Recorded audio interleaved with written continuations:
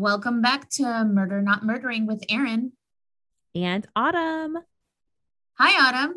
Hey, I have had a crazy week. We tell me are, about it. we are in the process of moving, which always kind of sucks. So I'm just a bit exhausted over that. Moving But always sucks. it sucks so bad. And I'm not a person that's really good at not being settled. So that definitely has been driving Yes. me insane. You So have a lot of anxiety when it comes to something like that. yeah, I just need to be settled. I need my creature comforts around me and then I'll be fine. So it's been a little bit crazy. And this week, I celebrated our 10-year anniversary for our business. I own a roller skating rink in Seattle and we've done it for 10 years. I feel really excited and proud, You especially should. well, and especially getting through this year. I feel like this year has been the roughest year we've ever had, with COVID and everything. Yeah. So it's definitely, I feel really proud of us for making it through it. Yes, And you should. You guys have done amazing through this whole pandemic. and last night I DJ'd an event and it was so nice. It was a very small crowd. Everyone is required to stay masked and sanitized. We have contactless card readers and all the things in place. No COVID food, friendly. very COVID friendly. But it was so nice. I'm honestly, I teared up several times just looking at people having a good time, enjoying the music and skating it out. I feel like roller skating is it's a great way to feel good and you're exercising so your endorphins are up. Plus with music, it just brings it to another level. And I was so happy and so proud last You night. should be. You I guys got have choked worked up. so hard. What an Yeah, amazing accomplishment. 10 years. That's I know. incredible. A decade. I can't believe it. That is incredible. I am so proud of both you and Josh. Thanks. I mean, it's been quite the journey, as you well know. Yes, you guys have put so much blood, sweat, and tears. It all Mhm. pays off. You guys have such an amazing environment there. I just, I'm so happy that it's been so successful for so long, and I hope it continues. Me too. Because my life depends on it. No. I mean, Anyway, it's your livelihood. it is. But speaking of lives, um, let's jump into some murder. Yes. Let's get down to business. I'm going to go first tonight, and I'm going to be doing the story of Dorothea Puente. She was known Ooh. as the boarding house killer and also known as the grandma killer. And What? you will find out why. Well, yeah, you'll find out why. I'm excited. So I I'm want going to to hear jump about this. I'm going to jump right in. Dorothea Puente was born January 9th, 1929 in San Bernardino, California to two alcoholic parents who were abusive to her. It's kind of Ooh, that's too awful. bad. Yeah, her dad was a cotton picker, and apparently they had a lot of trouble making money, and she had to go in very often find food. It was a very neglectful childhood. But before the age of 6, both of her parents had passed away. So she ended Oh up, my gosh. I know, so she ended up in an orphanage where she grew up. That I'll is just give you a little heartbreaking. backstory about her. In 1946, she married her first husband, first of many. And he, no judgment, Yeah, no judgment. but you'll see why. He died 2 years later of a heart attack. And this was the first time she began forging checks. But she was caught and she was sentenced to a year in jail. Soon after her release, she got pregnant by a man she did not know well. And she had a baby girl who she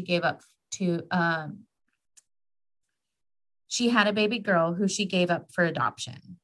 So in 1952, she married a Swedish man named Axel Johansson, and he was not a nice guy.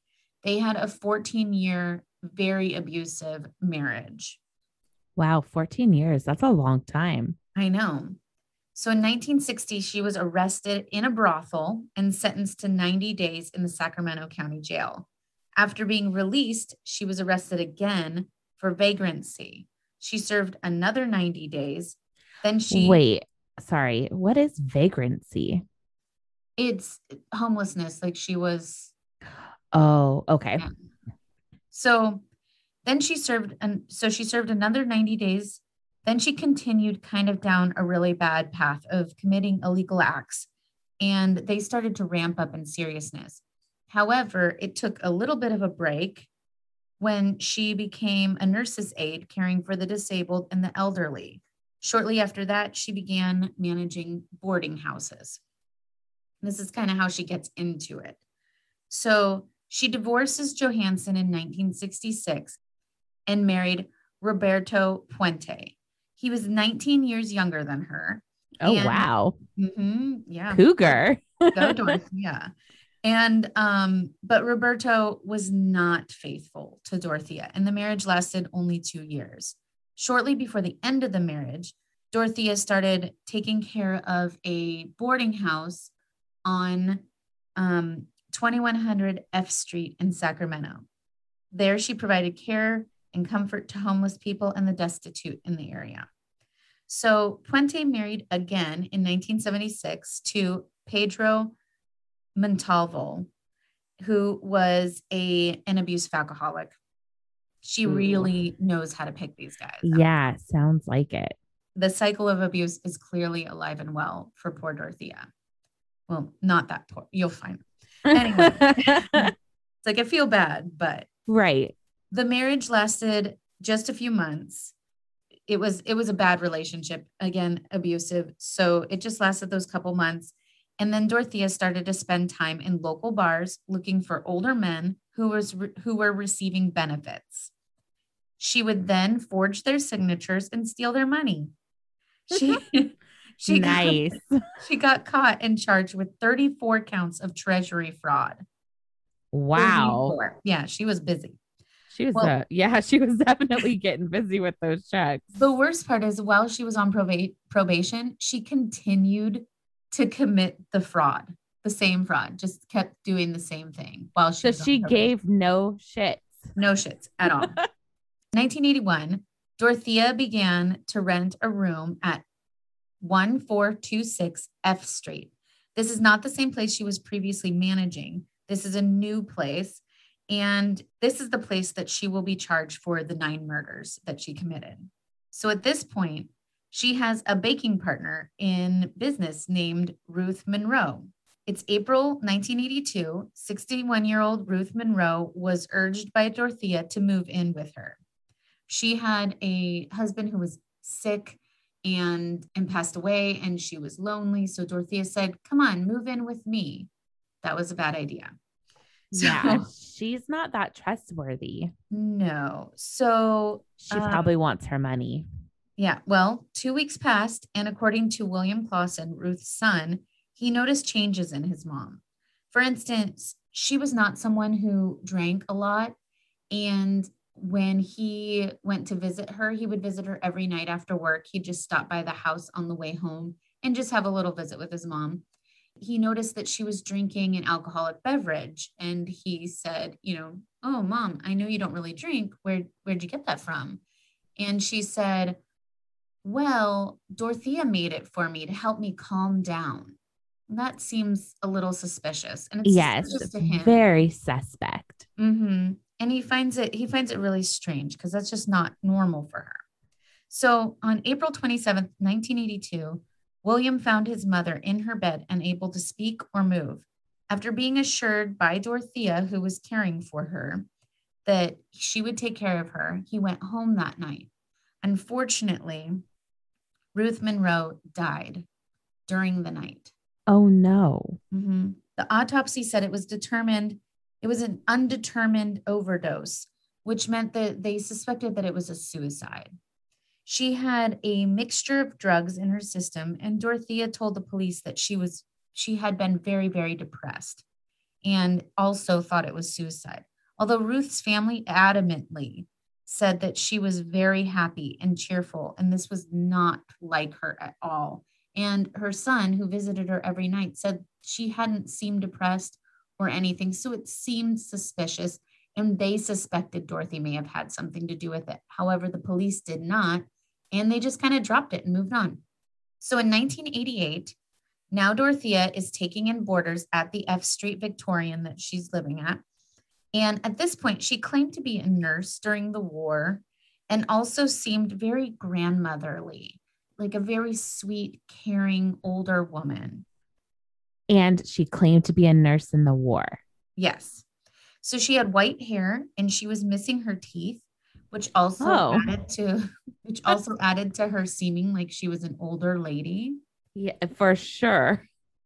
But she seemed to be older. However, the police were surprised to find out later on that she was only 59. But I'm sorry, what? she was only 59 years old, but she told the social workers that would bring people to come and stay at her boarding house that she was in her 70s. What the heck? Most women lie about being younger than they are, Right? not older. But when you see pictures of her, and we'll post them on Instagram, and you'll see she looks like a sweet old lady. I mean, she's got Sophia Petrillo vibes. Like Sophia wasn't as sweet, but she has like Some Golden Girls vibes going on there. she's like very little old lady with her little white hair and everything. In her And little she's, wicker purse. oh my gosh. Well, you'll see when you look at pictures of her.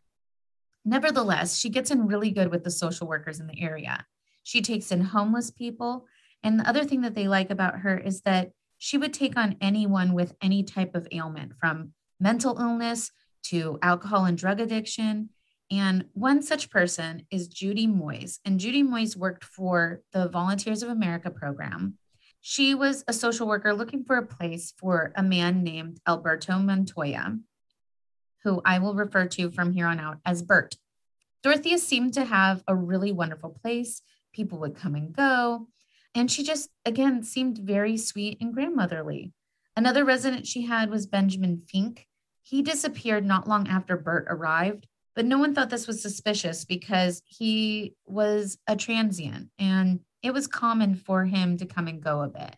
Also, it was not uncommon for several of Dorothea's boarders to come and go just because of the nature of how they lived. Yeah, when you have a boarding house like that, I imagine that people are constantly coming and going.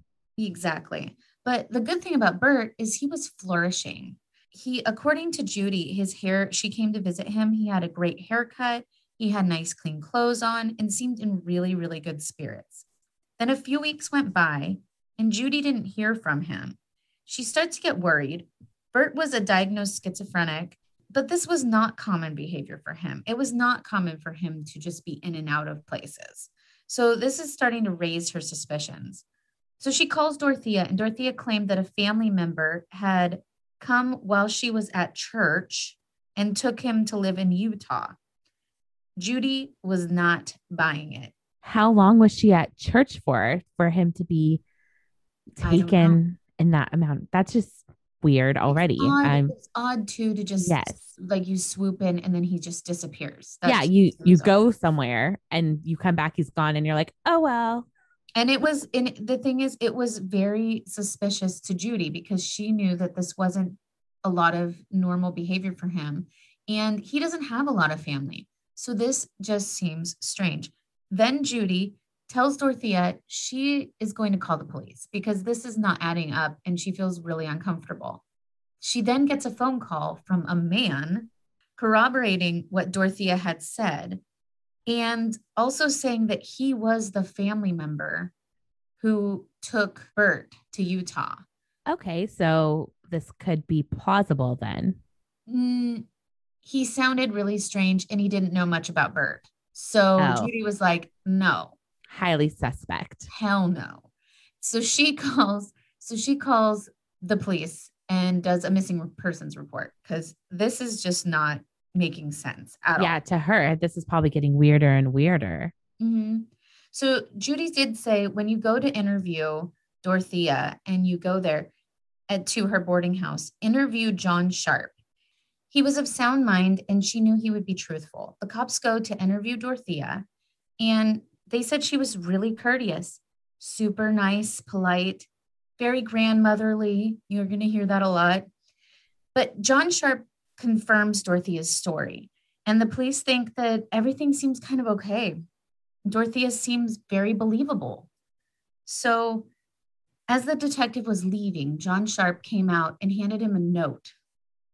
The note said, Dorothea made him lie, and if the cop could please meet him around the corner. Oh my God. Yeah. This now he's like, wait, what's going on here? Yeah. That So guy is clearly in trouble. I know. So they go to meet around the corner, and he said Dorothea told all the tenants to lie.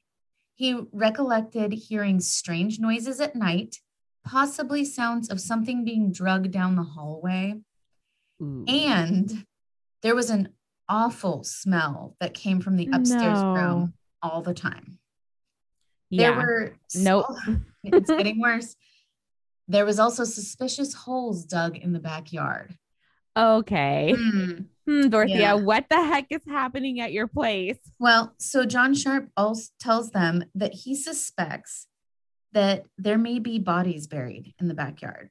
Ooh. So the detectives now are very interested in what the hell is going on. Yeah, for sure. They start looking into Dorothea, find out she's 59. So they're like, what? Yeah, they're like, this is not my grandma. They see her extremely checkered past and that she has a very long rap sheet. Again, like I said, she's 20 years younger than they originally thought, or what she told to social workers. Yeah, that's shocking, especially since her appearance seemed to match the age she told them. Exactly. The other thing is, she was actually on parole at the time. No, what? Yes. She was on parole because for check fraud and forgery, including drugging victims.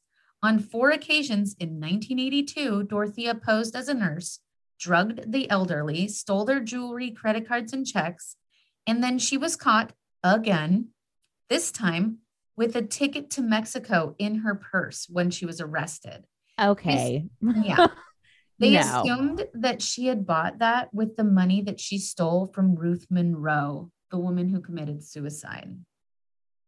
Suicide. Mm-hmm. She was sentenced to 5 years, but only served 3 for good behavior. Well, she's grandma, right? Mm-hmm. So in November 1988, the police questioned Dorothea, and again, she was calm and courteous. She was very believable and very nice. I mean, she offered to get them lemonade. I mean, she was just very calm. Like your perfect hostess. Exactly. So they asked her if they could search the house, and she obliged. So in her bedroom, they find 2 prescription bottles. One was overflowing with blue-capped pills, and the other was empty, but it said it belonged to a woman named Dorothy Miller. When asked about this, Dorothea said she was a relative that must have forgotten it on a visit. Mm-hmm. Unlikely story. So then next, she didn't flinch, and they said, we want to go and dig in your backyard. We have information that makes us think that someone may be buried back there. Did she say, no, no way? No, like I said, she just was very calm about it. And she was very calm about it. She even offered to give them an extra shovel. What? I know. It's like, wait, what? She's like, yeah, if you're going to dig up my yard for bodies, here's another shovel. I have a few extras in the shed. I was like, what? This woman. I know. So about 40 minutes later, they find material and small leather discs. They are digging down, and one of the detectives hits a tree root. He climbs in because he can't really remove it with the shovel. So he climbs down into the hole, and he pulls and pulls, and he finally pulls it out. And it turns out it's human bone. Nope. Yeah. They showed the bone to Dorothea, and she gasps. She becomes really nervous. She just says she doesn't know what to say. She's shocked. And it seems believable. Like over and over, people say she's very believable. Yeah. I mean, she may be some kind of check fraudster, but she seems like maybe she might not know about those bodies. I know. You just don't know what to think. So the next thing they come across is they find a material that seems like blouse material. They now know a forensic team really needs to come out and CSI needs to come photograph the scene. So neighbors are starting to gather as they're seeing this canopy put up to preserve the crime scene. So there's starting to become all these people. The media shows up, body in the backyard, that's hot news. So the Yeah, for media sure. so media starts to show up. It's starting to become really crowded on F Street. And congested. And it wasn't really a very huge yard, but they did bring in a backhoe to start helping remove the layers of dirt. Dorothea asked if she was under arrest to the police. She said she was really nervous and stressed out with everything happening, and they said she wasn't under arrest at that time. So since she was being so cooperative, lending shovels, etc., they didn't consider her a flight risk. She said she wanted coffee around the corner with a family member. So Detective Cabrera walks her to the nearby hotel where she said she was meeting said family member.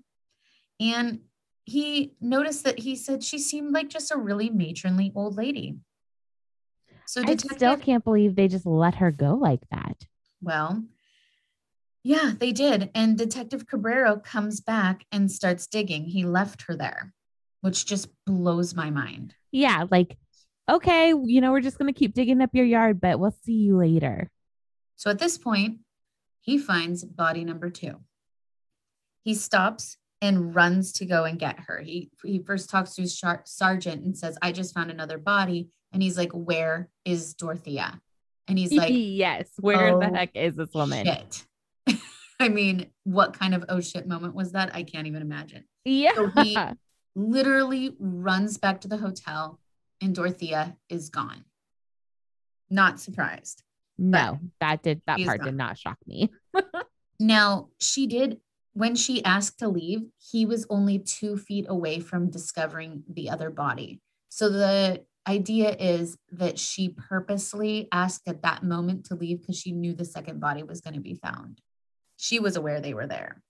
So then they find a third body and there's a complete media frenzy. It's kind of a quieter area in Sacramento, so a lot of things weren't really happening there. So there's this huge media frenzy. The neighbors tell the police that in May, there was a smell coming from Dorothea's place that he could not even deal with. It was like a really rancid smell, so bad that he could not use his air conditioner because the smell would permeate into his house. Oh, no. Yes. He asked Dorothea about it and she said it was just fertilizer she used in her yard. No way. Yes, so gross. Nope. No. So that same day when they went to go question him, the neighbor said he found this box with 24 gold and silver teeth. Teeth? Teeth. Yeah. They were thrown in with the idea that the cops have is that she had thrown them in the backyard as she knew that they were going to go out and check. Because Dorothea is not going to pass up some money. No, so obviously not. But it would be obvious that would come back and get her. So she just tossed him over the fence and they were in. That poor neighbor found teeth in his yard and he couldn't turn his AC on because it smelled like dead things. Jesus Christ. So that is disgusting. It's awful. So they identify one of the bodies as Dorothy Miller, the same name that was on that prescription pill bottle. They find 2 more bodies and the smell was so bad that everyone was wearing masks and which we're all used to now, but at the time it seemed very strange because literally everyone had to wear masks. So they go and they're continuing to do this investigation, right? They find out that that Dorothea paid parolees from a halfway house to dig holes in the backyard, but she didn't tell them what it was for. But they got paid in cash. They weren't asking questions. They were just digging holes, probably assuming it was for some sort of plants or whatever, right? Yeah. I mean, I'm sure they're not really asking that many questions because they've been given a chance at a job. Exactly. And that was another thing that made her appealing to social workers is that she hired parolees to help with housework and things around, not housework, but things that need to be fixed around the house. So one of these parolees was Don Anthony, who was found out to be the person that called Judy Moyes posing as that relative to Burt. So that phone call that she got that said that it was his relative, that was Don Anthony, the parolee. Yeah. So I definitely don't believe anything this woman has said ever now. Right. But this was another link to Dorothea specifically. Right. Like the grandma lady. I don't believe her anymore. So then they pull down the shed in the backyard and they find a shallow grave. Another body then was found in the front yard, right next to a Virgin Mary statue. And that's the strange thing about that body is it was found without feet, hands, or a head so that it wouldn't be able to be identified. Very sneaky. And sad. I mean, it's really sad. The detectives find over 300 items of evidence in her house. One of the main things that they found on the coffee table was a book titled Drugs and Their Effects.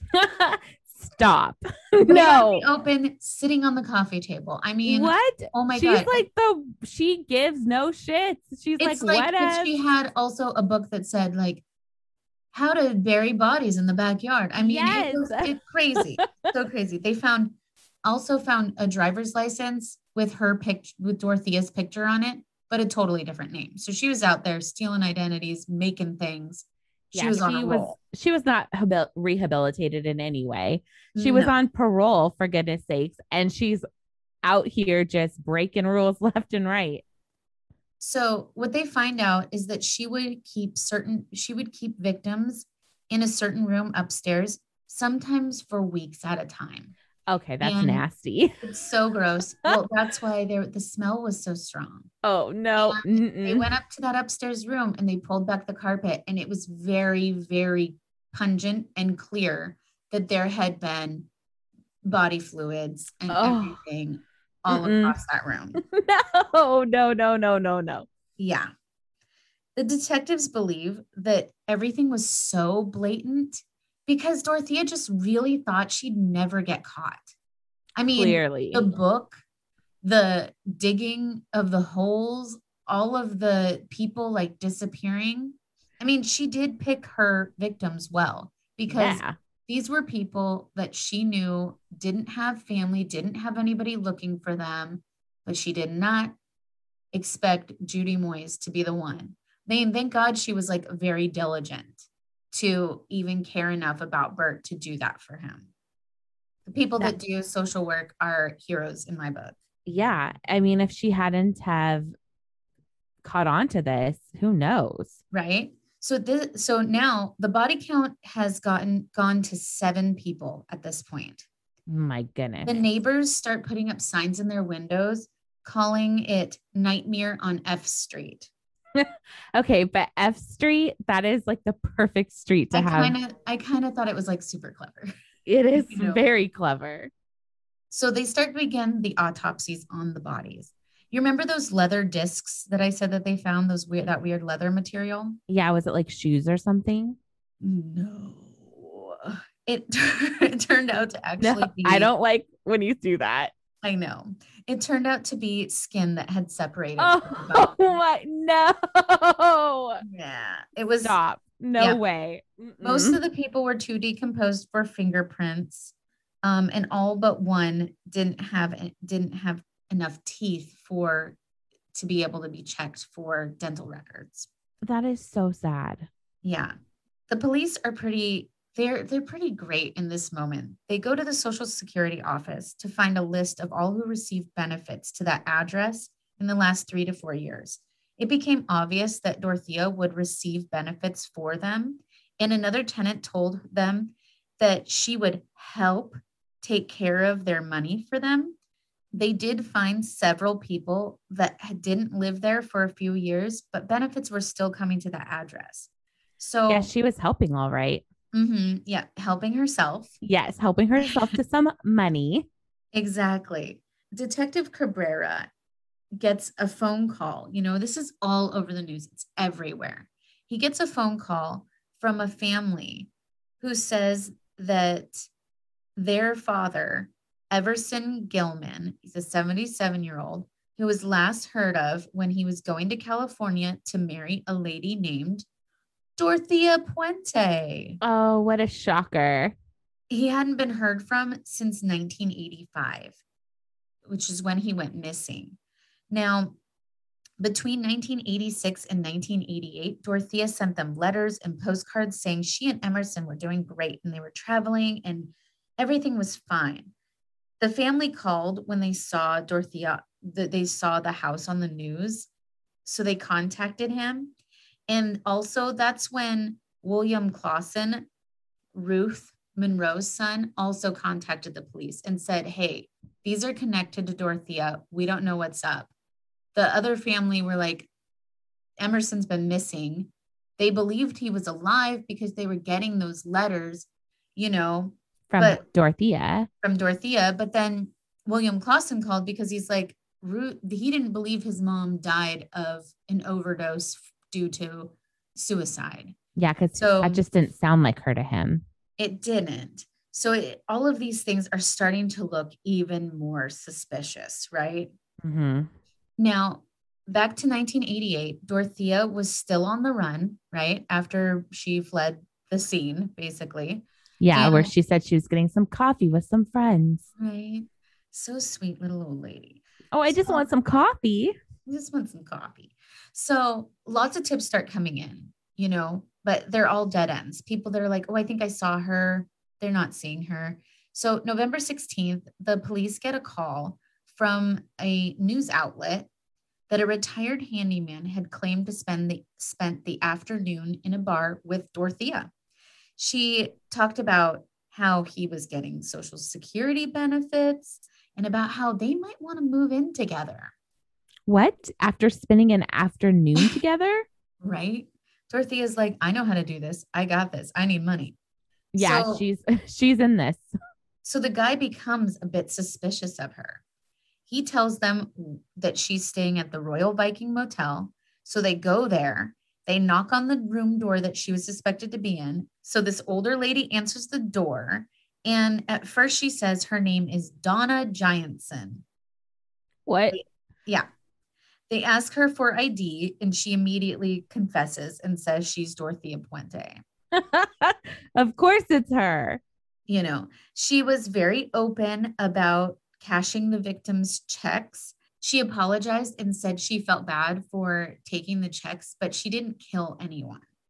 Of course not. Those No. bodies in her backyard were just a coincidence. Yeah, exactly. So there was enough evidence at this point to charge her with Bert's murder. In the meantime, the coroners try to identify the other 7 bodies.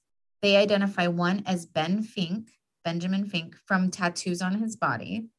And 2 other bodies, they got fingerprints from military records to confirm Dorothea Miller. And then they did identify Bert Montoya. So he Oh, was definitely. yes, that's sad. All of them Soon, are sad. they are. So soon the rest are added to the list. It's James Gallup, Leona Carpenter, Vera Faye Martin, and Betty Palmer. The cause of death on all of them could not be confirmed, but a connection was made that their bodies were all dressed in the same manner with quilts and blankets wrapped with duct tape and plastic sheets. So they for sure know that they're connected, but they can't prove the way that they were murdered because of the amount of decomposition that had been going on. Oh, that's too bad. So Detective Cabrera puts out a bulletin asking if any other agencies had similar bodies found in the same particular manner. Shortly after, homicide detectives reach out and they say that in 1986, they found a body, and that body was identified as 77-year-old Emerson Gilmeth. So No, I know, her pen pal that moved to California to marry her. It's so sad. that is so sad.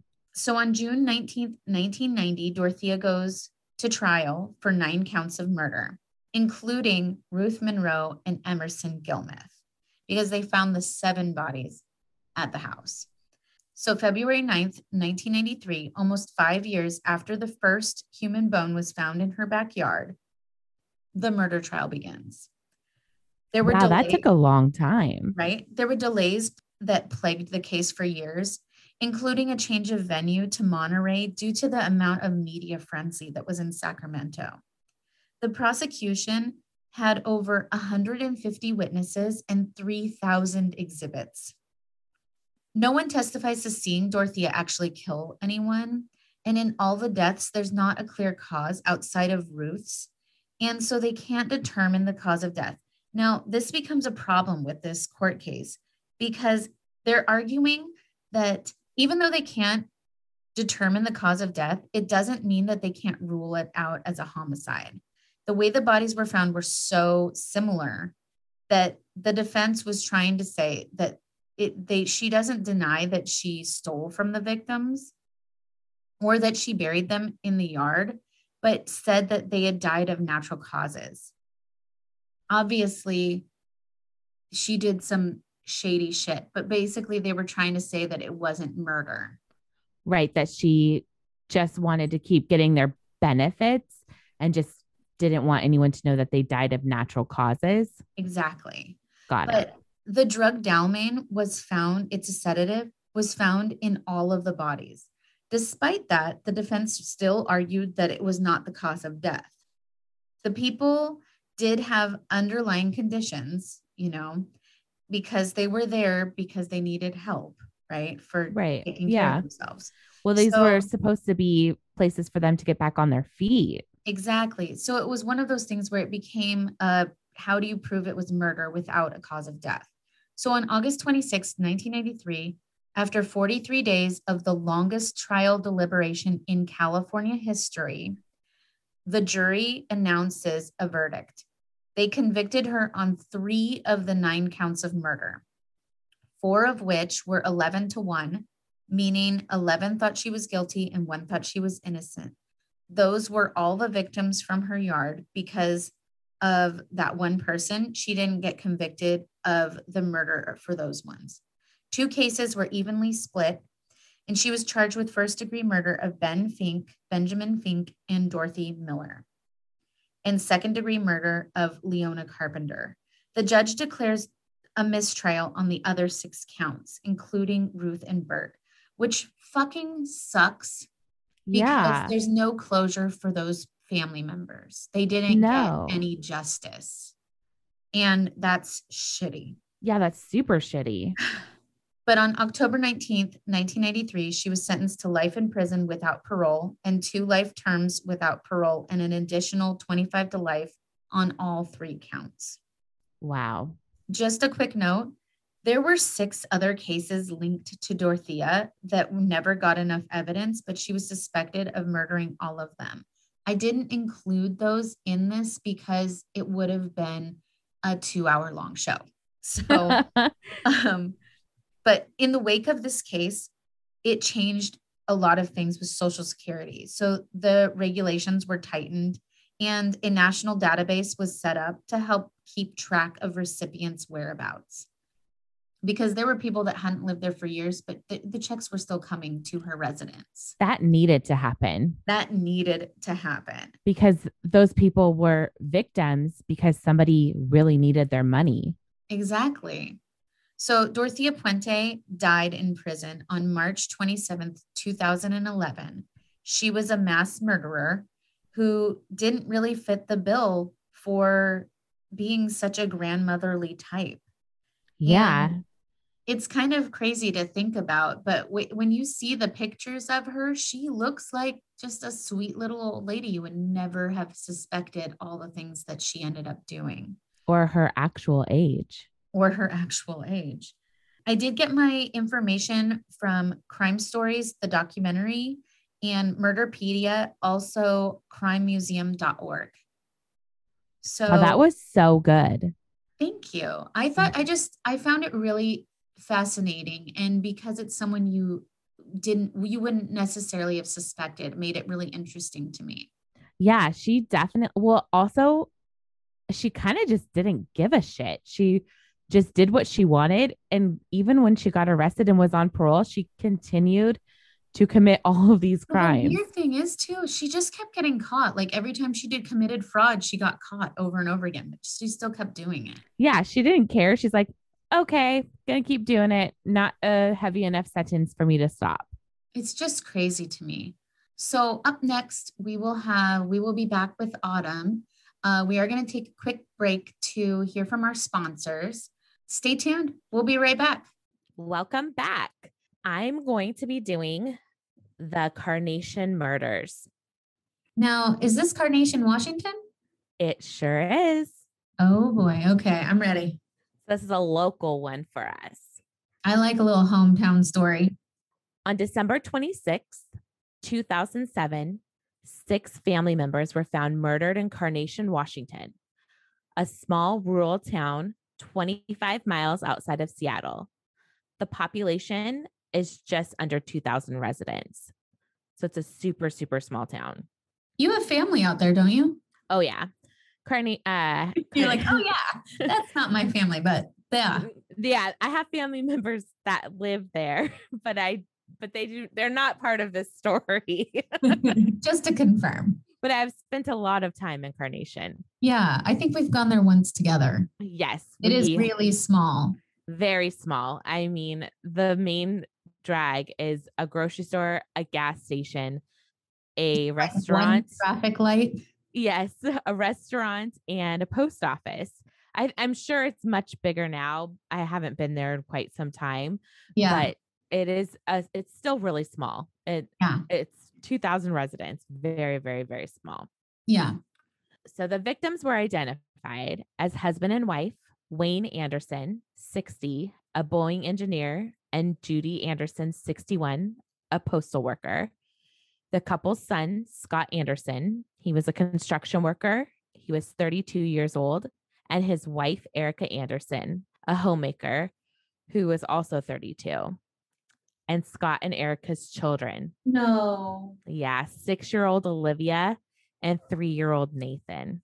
No. Yeah, that part is just really hard to digest. Yeah.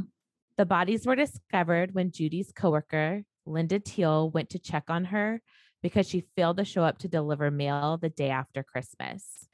Linda called 911 and the police came out to the property to investigate. While the police were there, the couple's youngest daughter, Michelle Anderson, and her boyfriend, Joseph McEnroe, both 29, arrived on the scene. Michelle and her boyfriend had moved into a trailer on her parents' property about a year ago. The couple had met online, and McEnroe moved to Arizona to Washington to be with Michelle 5 years prior. Neighbors of Michelle and Joseph from their time at a trailer park in Falls City, Washington, described them as paranoid and broke. They had all of their windows in the trailer blacked out, so you couldn't see in, which also meant they couldn't see out. But I mean, they blacked out all of their windows. They were paranoid. Very paranoid, and could be heard having explosive fights over money and talking about people being after them. Huh, that's suspicious. Yeah, and it's not a good combo when you're fighting over money, you're paranoid with all of your windows blacked out. It just is that's not a good look. No. The couple paid their $390 a month rent on time, but financial struggles led them to move on to her parents' property. McEnroe's mother, Shawn Johnson, who lived in Minneapolis, had been looking for her son for 5 years. The last time they spoke, he was mad at her for being evicted from an apartment that he had co-signed on, ruining his credit, he claimed. Oh, wow. Yeah. So his mom, he co-signed for his mom, and then she ended up getting evicted. So it destroyed his credit. Yeah. And that made Michelle very angry because it prevented them from leasing an apartment in Seattle that the couple had wanted. So he was pretty nasty to his mom. Okay. When he was blaming her for ruining his credit. Yeah. And the last time she heard from him, he was moving to Washington to be with Michelle and had hoped to be married with a baby within 2 years. Well, those are some plans. Yeah, but he never called her again. That was the last time they spoke. Michelle described herself as the black sheep of the family and was heard always talking about how poor she was, but how her parents had a lot of money. This seemed to make her very upset. She would talk about it to anybody that would listen. And she would always talk about how her and her boyfriend, Joseph, were constantly struggling financially. Michelle and Joseph were brought in for questioning by the police once they arrived on the scene and eventually confessed to the murder of her family. Wow. Yeah, it didn't take much time. This was the same day. Oh my God. Wow. According to police, Michelle had told them she was tired of everybody stepping on her. And if her family did not start showing her respect by Christmas Eve, she would kill them all. Jesus Christ. Yes. I mean, she meant business. It sounds like. Wow. Yes. Michelle and Joseph had been returning to the scene of the crime to report the homicide and to flee to Canada. They were not aware that the police were already at the scene until they arrived. So they had gone back to report the bodies, even though they already knew. Of course they knew. Yeah, yes. They did it. A 911 call had come in the evening of Christmas Eve from the Andersons' home. The call lasted 10 seconds, and to dispatchers, it sounded like a loud family gathering. So they sent 2 officers there. And when they got to the home, they saw a locked gate leading to the property, and they didn't investigate any further. Oh my God. They left. What? Yes. I wonder if that was a last ditch effort to try to get some help. We're going to find out. Oh no. But it's believed that when the officers did show up, that it wouldn't have done any good if they had gone, that the victims had already been dead. Oh, so who called 911? I'm about to tell you, friend. Sorry, I'm like so anxious. I know. It's strap in. It gets worse. From court documents, this is an account of what went down on that Christmas Eve in 2007. Oh my God. Michelle had claimed to have lent her older brother Scott money, and he never repaid her. Her parents had also asked the couple to start paying rent for the trailer on their property. Anderson and McEnroe arrived at Judy and Wayne's home for a Christmas Eve celebration, bringing with them handguns that they had purchased from a pawn shop over the summer. Wow. Judy was in the back room wrapping Christmas presents for her grandchildren, and McEnroe went into the room to join her. Michelle shot at her father, Wayne, with her 9mm gun, but missed. What? Yes. Hearing the shot, Judy and McEnroe ran into the room, and McEnroe shot Wayne in the head. Oh my God. Yeah. Judy began to scream. Of course, I would have done the same. Of course. And McEnroe turned his gun on her, shooting her. Oh my God. She fell to the floor, still screaming. And McEnroe apologized to her and then shot her in the head. What? Yes. So knowing her older brother, Scott, and his family were going to be arriving shortly for a planned Christmas Eve dinner, they dragged the bodies to an outdoor shed, cleaned up the blood, and burned evidence in a fire pit. Oh my God. Yep. When Scott Anderson arrived, Michelle confronted him about the money she said he owed. And she just killed. Yes. Oh my God. She's like, yeah, where's my money? Yep. She killed her parents and confronted her brother when he arrived about the money he owed her. And he charged her when she pulled out her gun on him. She said she thinks she shot him up to 4 times. She shot his wife, Erica, twice before she reached for the cordless phone and dialed 911 for the 10-second phone call. Yep. For that 10-second phone call for help that never arrived. Oh my God. Isn't that heartbreaking? It is. McEnroe ripped the phone out of her hands, took the batteries out, and smashed the phone to the ground.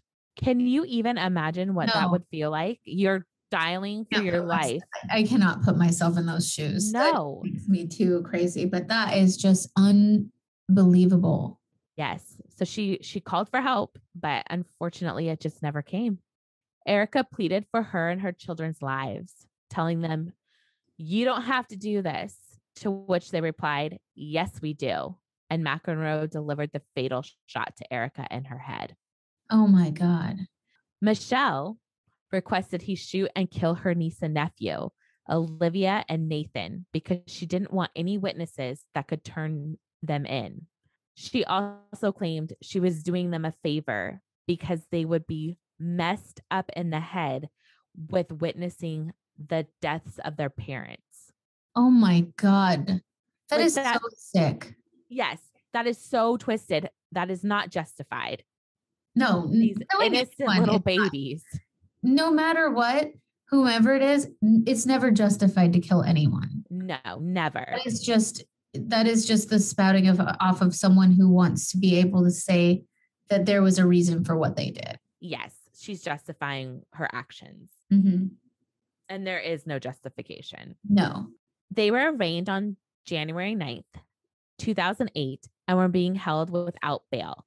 The prosecutors had stated they were going to seek the death penalty. So I have a quick question though. Yeah. Whose account was that of that you just told us? Court documents. So this is what those are from court documents. So jumping ahead to 2014 to the trial and sentencing. So this is kind of a weird coincidence that yours took 5 years and this one took quite a bit of time as well because the murders took place in 2007. Yeah. And that is so strange. Yes, and the sentencing isn't until 2014. Oh my God. So McEnroe confessed to the murders in trial in 2014 to avoid being executed. December 16th, 2014, a 16-member jury was selected to hear his case. On March 25th, 2015, he was found guilty of aggravated first-degree murder on all 6 counts. And on May 13th, 2015, he was sentenced to life in prison, avoiding the death penalty because of a statewide moratorium on the death penalty by Governor Jay Inslee, who is still our governor to this day. He sure is. On March 4th, 2016, Michelle Anderson was found guilty of 6 counts of aggravated first-degree murder.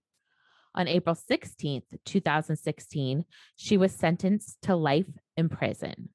Mary Anderson, the couple's eldest daughter and only surviving member of the family, was upset how drawn out and long the process was for the conviction and sentencing.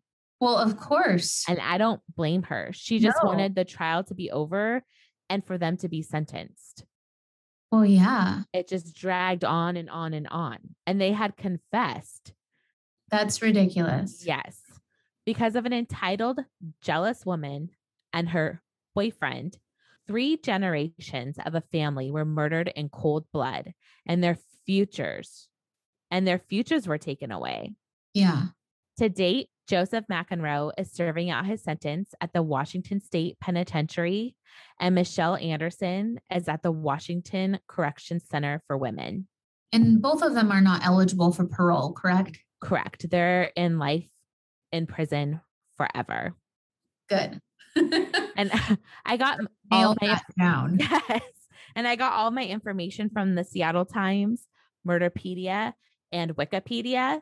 It was a little bit difficult. I couldn't find any podcasts or any like TV shows about them because it's so local. But I felt that this story was so crazy that I needed to tell it. 6 family members were murdered on Christmas Eve. That's just awful. It's heartbreaking. I can't even imagine. And their surviving daughter, she happened to be at another relative's house for Christmas that year. That's just awful. I feel like you would have a lot of survivor guilt. Yeah, I would I would imagine it would be really hard. And The amount of grief. Christmas would never be the same. No, but the amount of grief to lose that many people in one fell swoop is just heartbreaking. And not only that, they were murdered by your sister, who you also lost in a sense, because you're not going to want to be close to that person ever again. No. And even though they're alive, they're pretty much dead to you, I would assume. Absolutely. There's no way you can ever. I mean, it would take a way better person than I am to be able to forgive somebody for something like that. Yeah, I just don't think I could. I don't think I could. I absolutely couldn't. It's just so intense. I just couldn't ever imagine. Yeah. We just keep doing this though we didn't know each other's stories. No. And there's always, when you said that long trial, I got a little smile. I'm like, well, there's our connection. There's our connection again. Speaking of connections, I wanted to ask you, how's Katie? Stop it. Can you explain to our listeners, who is Katie? Katie is from Paranormal Activity, the movies. She is not real, despite what you and Dustin tell me. She is not real. Well, not real. But Dustin is insinuating that the pink velour tracksuit haunting is Kate, correct? Yes, you both. You were awful. Anybody put a name to her? That's his go-to name for any kind of creepy thing that's going on. He's like, oh, it was Katie. Or if a glasses moved and I'm like, that's weird. And he's like, yep, it was Katie. Oh, I mean, it makes sense. Or the two of you. I have no idea. Of course, I had to find my significant other that's just like my childhood best friend. Well, you get that sense of humor, right? Yes. And you guys are one day apart in birthdays. That's right. So I will never forget either of your birthdays. Well, that's a good thing. Yeah. I mean, I could never forget yours, but I hate to admit that I would always be like, his birthday is one day before Aaron's. So I know Aaron's birthday. It's this day. Yes. It's my fail safe. That is so funny.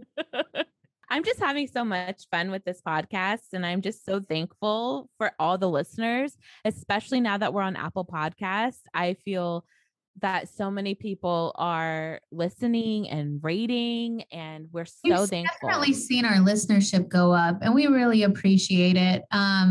If you can, it'd be awesome if you can subscribe to our podcast on Apple Podcasts. And please leave us a rating. That's a really good way for us to get some feedback from you guys. You can also reach out to us on Murder Not Murdering Instagram. You can DM us. You can email us at info@murdernotmurdering.com. Lots of ways to get a hold of us. And then we do also update our website as well, which is www.murdernotmurdering.com. Did I say that enough times? Yes. It's always murder, not murdering. Yeah, exactly. Kind of there. Yes, we are not murderers. We promise. Plus, I don't like to clean up or deal with gross things. So that counts me out immediately. Same though. We wouldn't be fit for murdering. No, I have to say as a parent, I'm definitely more well-equipped to deal with bodily things. I leave all of that to Dustin, so I could never, ever murder him. Yeah, no. Who would scoop my cat litter if I killed him? I mean... Or pick up when the cats have hairballs. That is the grossest. Yes. Mischief and mayhem, you would be on your own. Mommy would not be picking those up. I seriously don't know. I mean, I had cats when I was a kid, but I had hardly any recollection of any of that. Now, having a cat as an adult, I'm like, oh my God, dude. The first time he did a hairball, I think I even sent you a picture of it. I was like, yes. I can't. Yes, but that's a Dustin job, not an Autumn job. I was most freaked out, I think, when he was in the window and he was doing that weird chirping thing where he's like, I was like, oh my God, my cat's broken. Something happened to him. I caught it on video and sent it to my sister. Crazy concerned that there was something very, very wrong with my cat. Nope, totally normal. I was like, he was watching the birds and then he was having a seizure. Yeah, No. no, seen him do it like 1,000 times now, but I was not ready. I was a dog trainer for the last 20 years. I am very, very well equipped with dogs. Oh my God. I have no idea what I'm doing with a cat. But But of course, your daughter had to be a crazy cat lady. well, I mean, after my husband fished him out of a dumpster, he just became ours. And now we have a cat. And he's actually very sweet. And he's a pretty cool little fella. Yes. He is definitely a bit of he is like the quintessential cat hole. Yes, he is. Yeah. My Great Dane will not walk past him. He will stand in doorways specifically blocking him and just sit there or lay down. Oh, Aggie. He knows he won't walk by. Agador's just standing there like, no, I just want to go to the kitchen for a drink of water. And he will not move and stare at him. Just like, oh my God. I mean, that's kind of like Mischief. She's the Dark Lord is what we call her. She means business. She's very sassy. Yeah. Yeah. Well, this has been a fun episode. Glad we got to have a little animal talk at the end. That's always nice. Yes, if you know us, you know we like to talk about our animals. Maybe we'll post some pictures of the pets this week. You guys can get to know them a little bit because you're going to hear about them for sure. Oh, always. We're crazy pet people. Yeah. Well, this was fun. And hopefully I will be more moved next week. And I promise to be peppier. Because tonight I was just like, I'm just so exhausted. I apologize for that, but I'm doing my best right now. I think everybody can relate. And also my business just opened up more this week. So we've just been really busy. And it's a lot. It's been a lot. But we'll see you next Saturday with a brand new episode. There'll be some really interesting ones coming up. Thank you so much. Bye. Bye.